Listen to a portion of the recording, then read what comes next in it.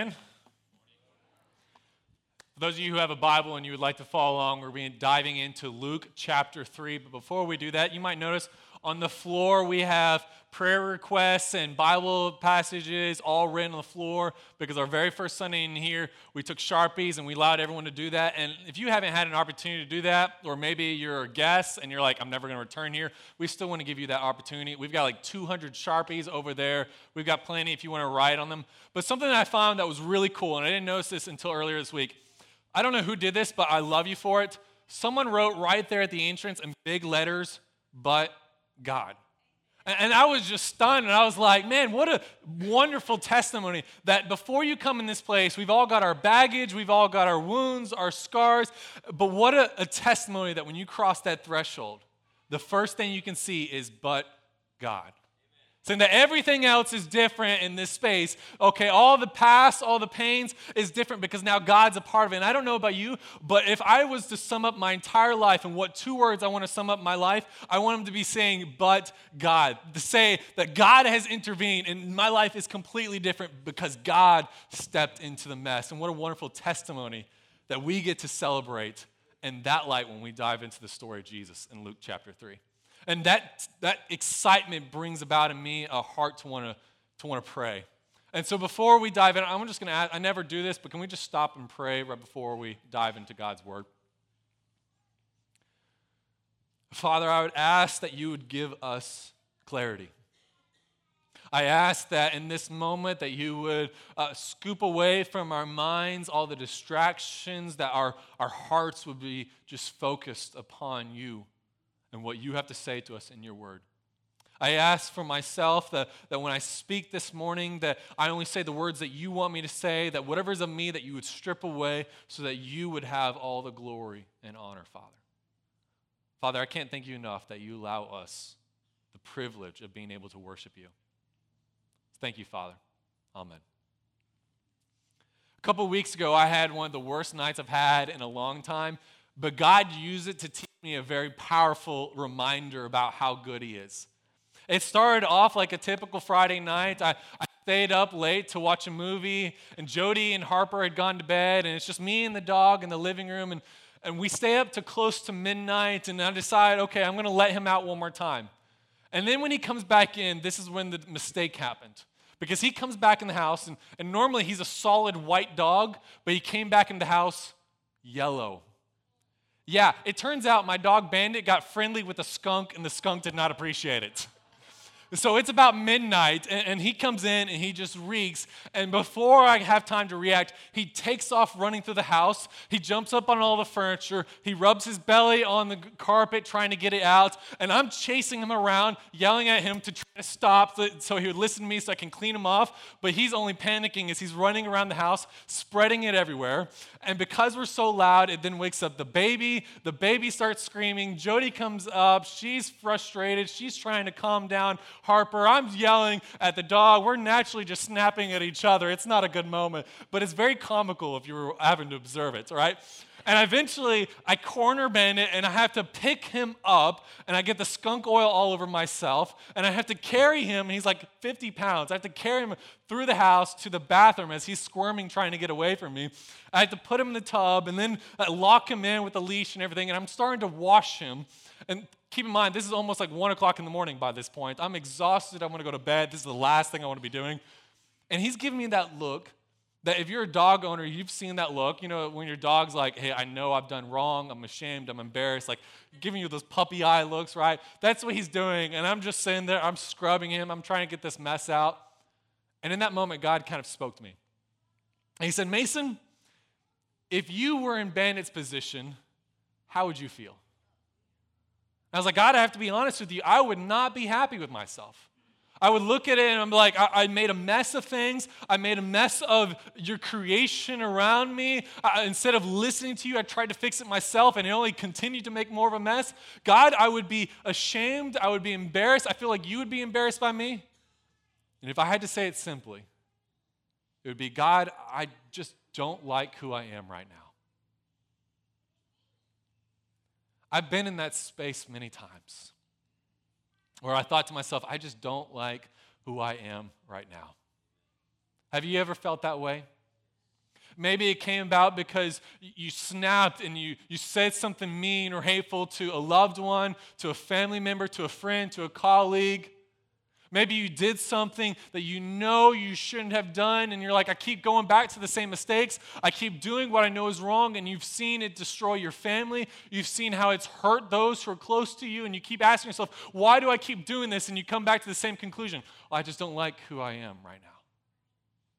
Or maybe for some of you, the reason why you don't like who you are is not because of something in your past, and maybe it's not for a petty reason like your appearance. Maybe if you're honest, truly transparent moment right here, maybe for some of you, you don't like who you are right now because you look at your life and you see all the many blessings you have. You see how there are people who love you, who need you, and yet you look at this and there's something inside of you that still wants to run.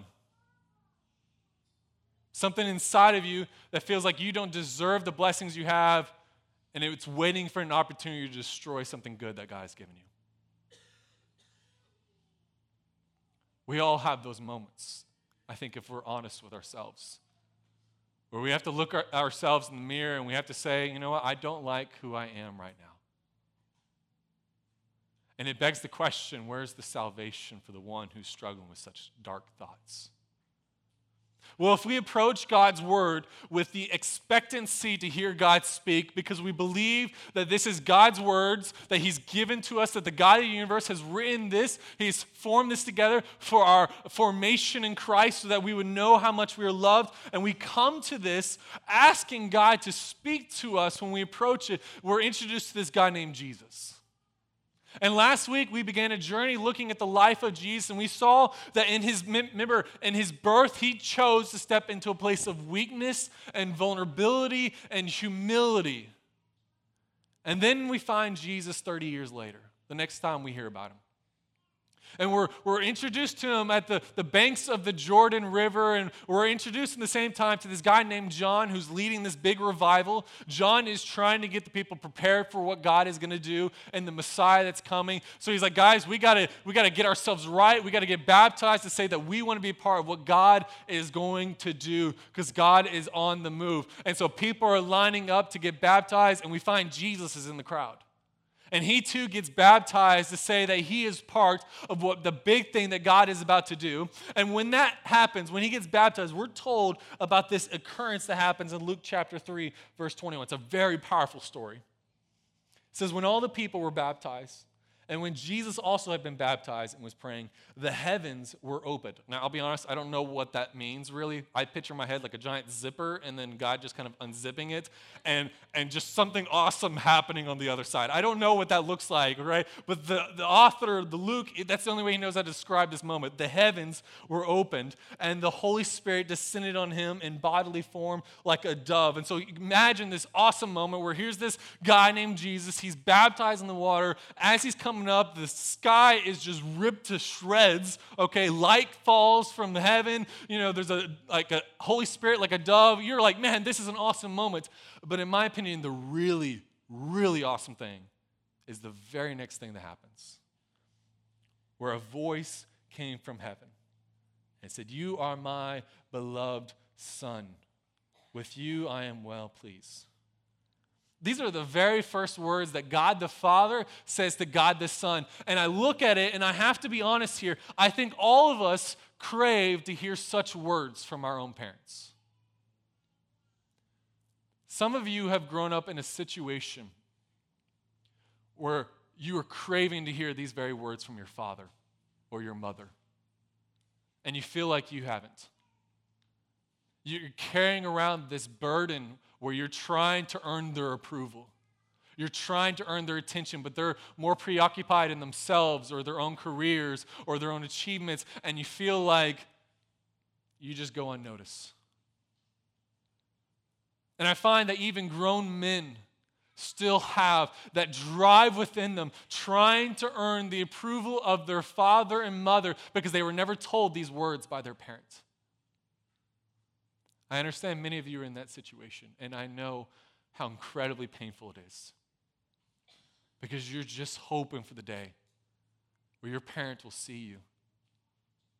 And so I want to encourage you to do something You might not believe anything else I'm going to say this morning. You might not be like, hey, Mason, I don't believe that this is the word of God. I don't believe anything you have to say here. And I get that. I'm all right with that. I love the fact that you're here. I hope you have a great time here. But I want to encourage you to do something. If I could, I would command it of you, but I can't. So I'm just going to encourage you to make a difference by going home. If you're a parent, go home and tell your kids what Jesus was just told. Because your kids need to hear from you that you love them and that you're pleased with them. Because maybe you never got this from your own father. Maybe you never got this from your own mother. And I'm so sorry that happened. But you can break the cycle. I see too many grown men. This is especially true for men a lot of times, where we have this wound from our father, where we're trying to earn their affection, earn their attention. And so men break the cycle. I'm sorry what happened to you. I wish it didn't happen to you. But be a better parent to your own kid.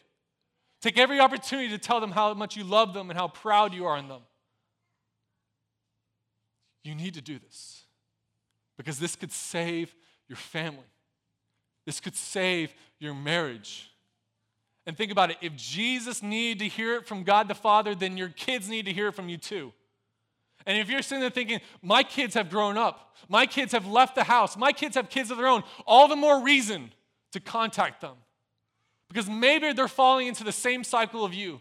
Maybe they're so busy trying to still earn your affection, to earn your approval, that their own kids are missing out on hearing from them that they're loved and that they're proud of them. We need this because we're breaking each other time and time again because we will not tell each other the truth that we love you, we're proud of you. So if you don't listen to anything else I say today, you need to do this for the sake of your own family. If you've never done it before, you need to build that into your cycle because it will save your marriage. And these words are incredibly, incredibly powerful, especially when they're given to Jesus.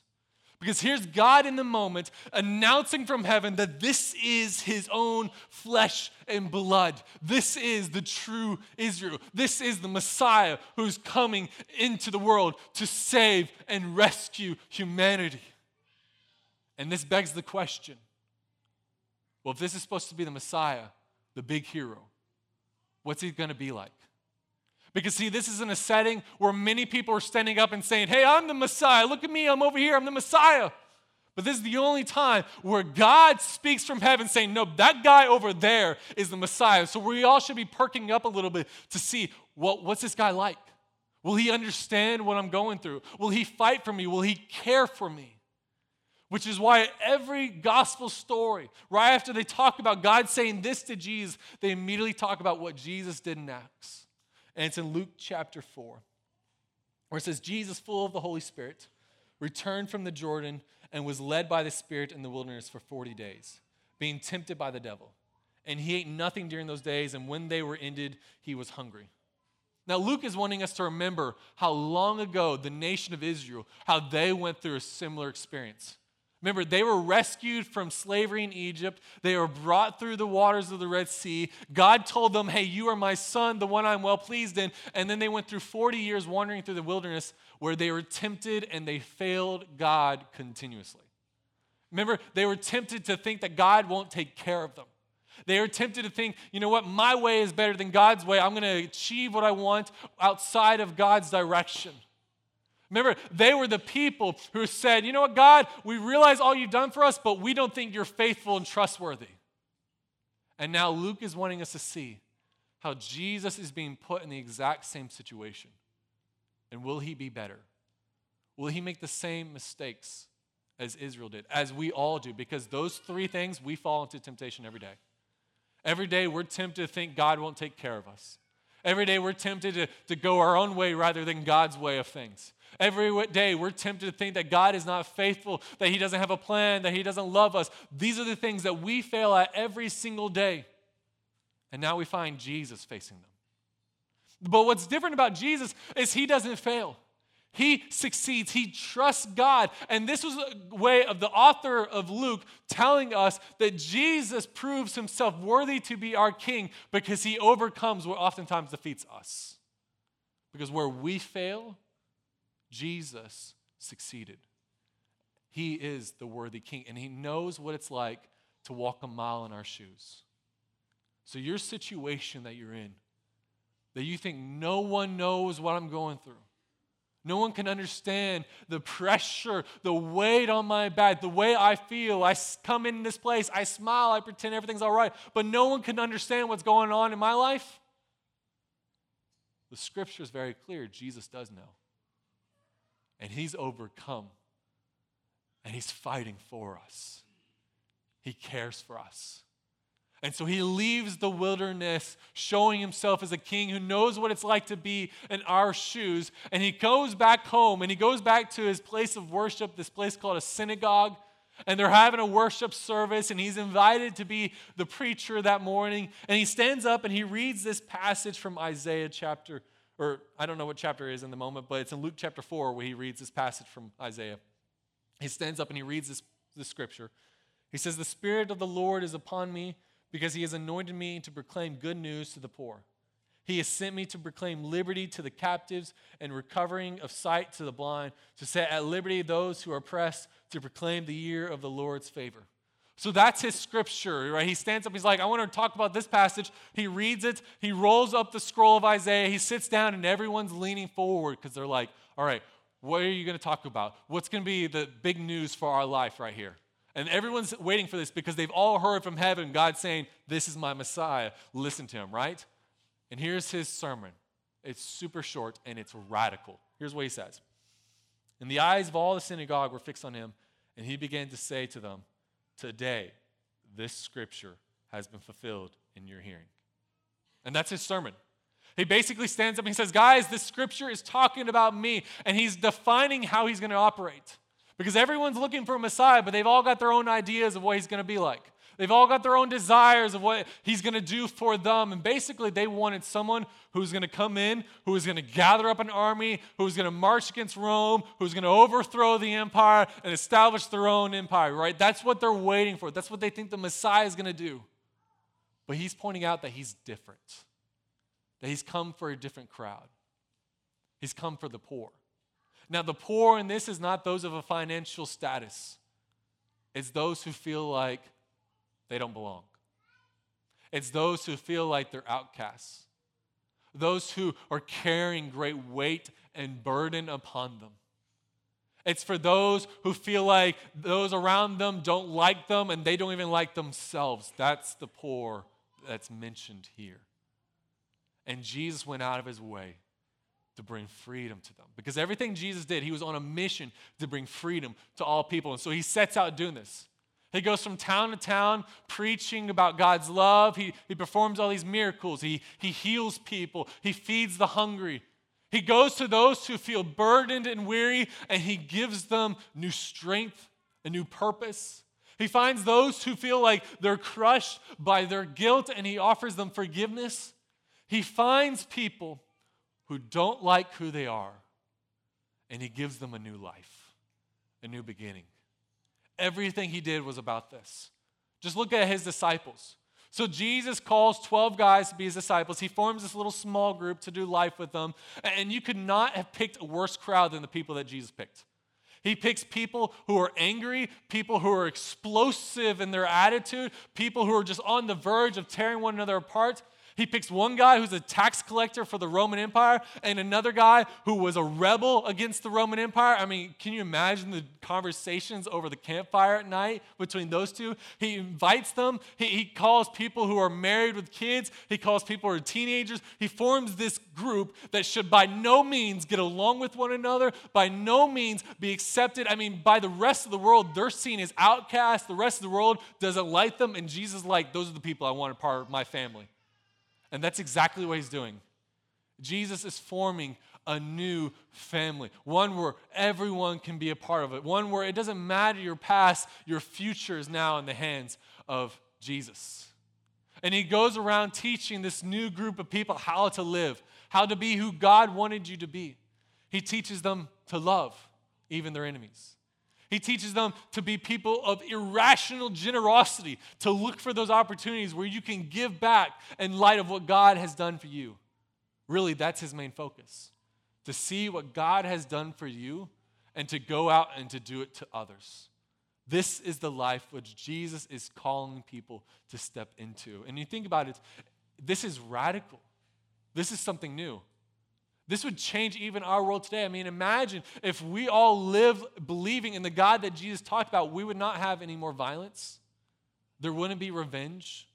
There wouldn't be people greedy, competing for one another's attention or competing for status. Instead, we would see people who, rather than looking to collect things, will look to see, is my neighbor all right? Can I go without so that they might have plenty? This is the kind of life that Jesus is calling us into. And if even a few of us did this, I mean, it would change things. People would look at you and be like, you're weird. But what an opportunity to be able to say, oh, but look at my Jesus.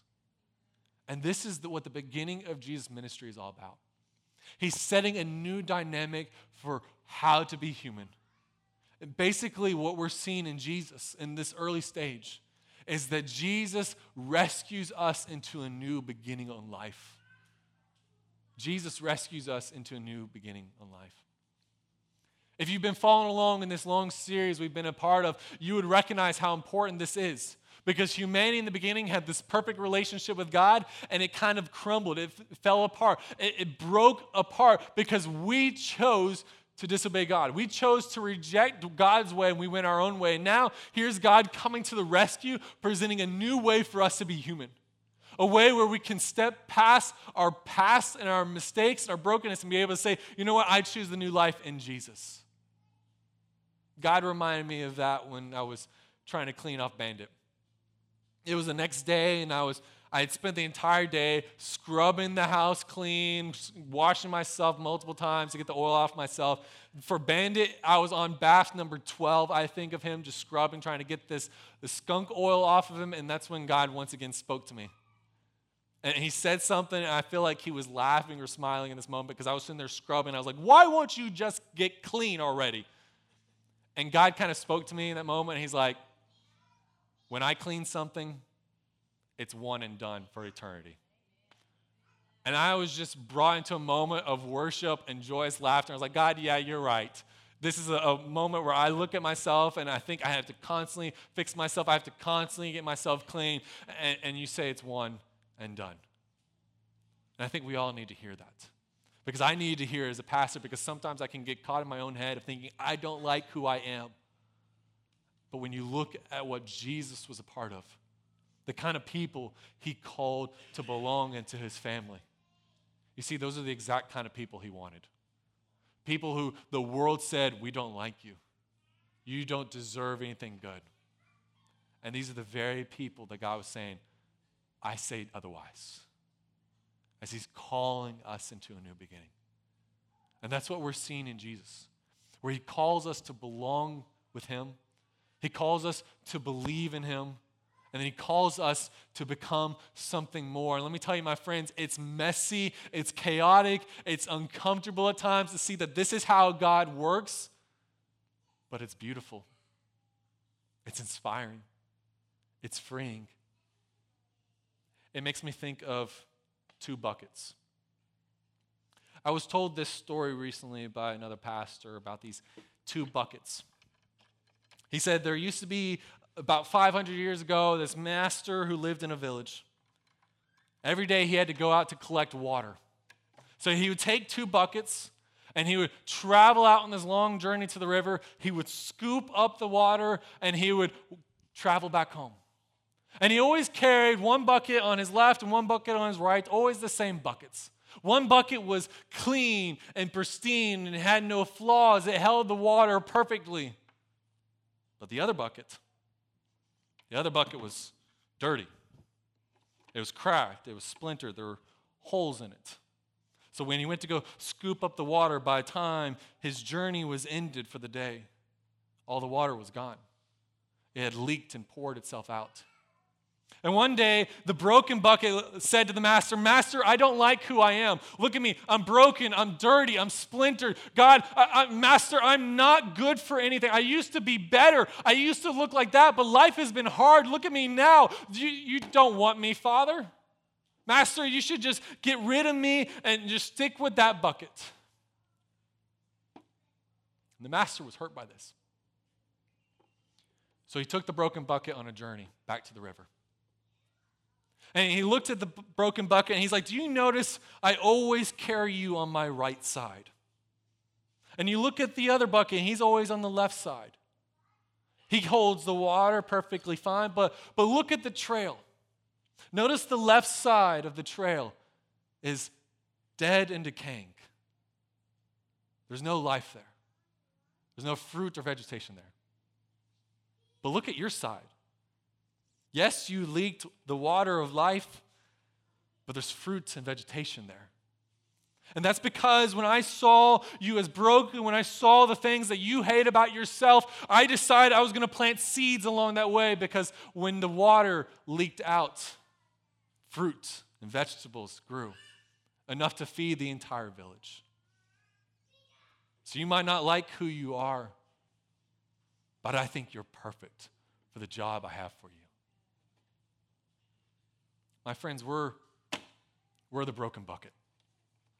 That's why we say all the time, this is a family of imperfect people gathering together to worship a perfect God.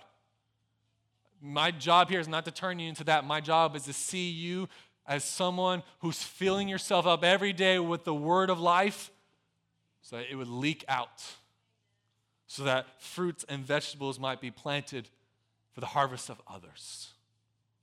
Because that's what Jesus did. That's the kind of people he came for. He didn't come for those who have perfect lives. He didn't come for those who have no problems with their lives. He came for those who need a rescue of a new beginning on life. And maybe that's some of you. Maybe for some of you, this is your first time you've ever been in here, and God is speaking to you, says you need a new beginning on life. Maybe you've been coming to church your entire life, and that message has never really sunk in, but this morning God is kind of speaking to you, and you recognize who you are, and you've been trying to hide it, you've been trying to be ashamed of it, and maybe God's saying, I'm going to use that instead for a new beginning on life for you. And I want to give you that opportunity to respond this morning to God.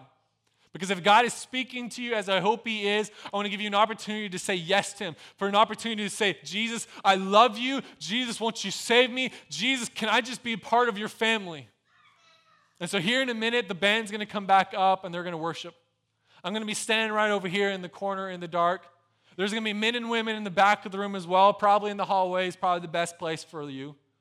And if you need to talk to anybody, because this morning you need to get right with Jesus, because this morning you need a new beginning on life, please don't walk out of here the same person.